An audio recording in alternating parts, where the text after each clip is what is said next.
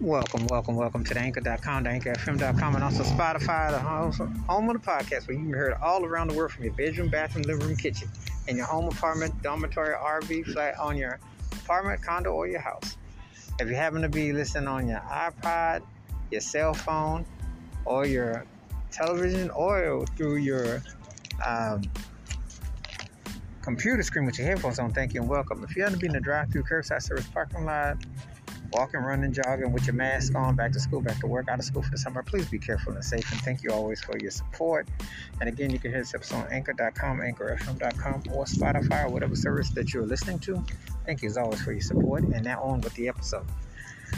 This episode, I'm going to talk about a musician who has such a distinctive versatility that, you know, his iconic playing is so distinctive that it knows no boundaries, it knows no barriers. It's just music. He just has a way of just playing, and he has a tendency to just layer so much a distinctive harmony in his tones as a keyboardist that is so legendary. And then, you know, when you stumble across some pieces of his music, he's so prolific.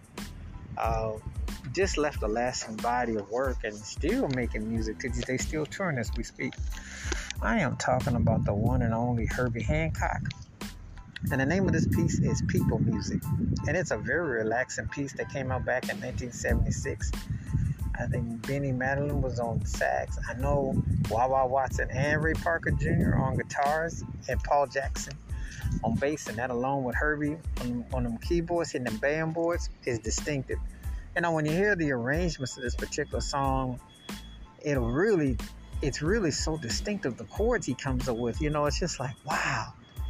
You know, because he has a way of just layering and taking the pocket and bringing it into giving you different views. It's almost like if you were a person, place, or thing. That's how I would describe his musicality, because it just gives you an atmospheric tone.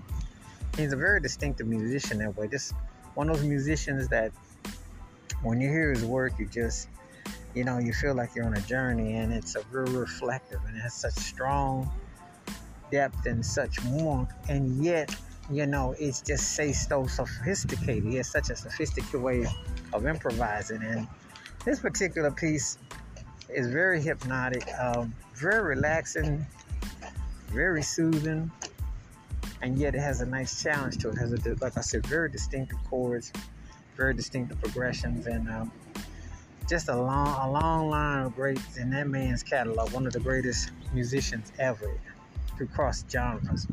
Wash your hands, keep your mind closed, watch out for nothing. Please give me your thoughts and takes on Herbie Hancock's People Music and how this song stacks out in his catalog. And this man has a very distinctive catalog, one of the most important musicians over the past century. Very distinctive tone and way he plays. Keep it funky, keep it on the one. Please be careful and safe out there. If you're not heard of Herbie Hancock's People Music, please do, and let me know your thoughts and takes. Again, you can hear this episode on anchor.com, anchorfm.com, or Spotify. Appreciate your support. Please be careful and safe. Till next time, we catch you. Peace out.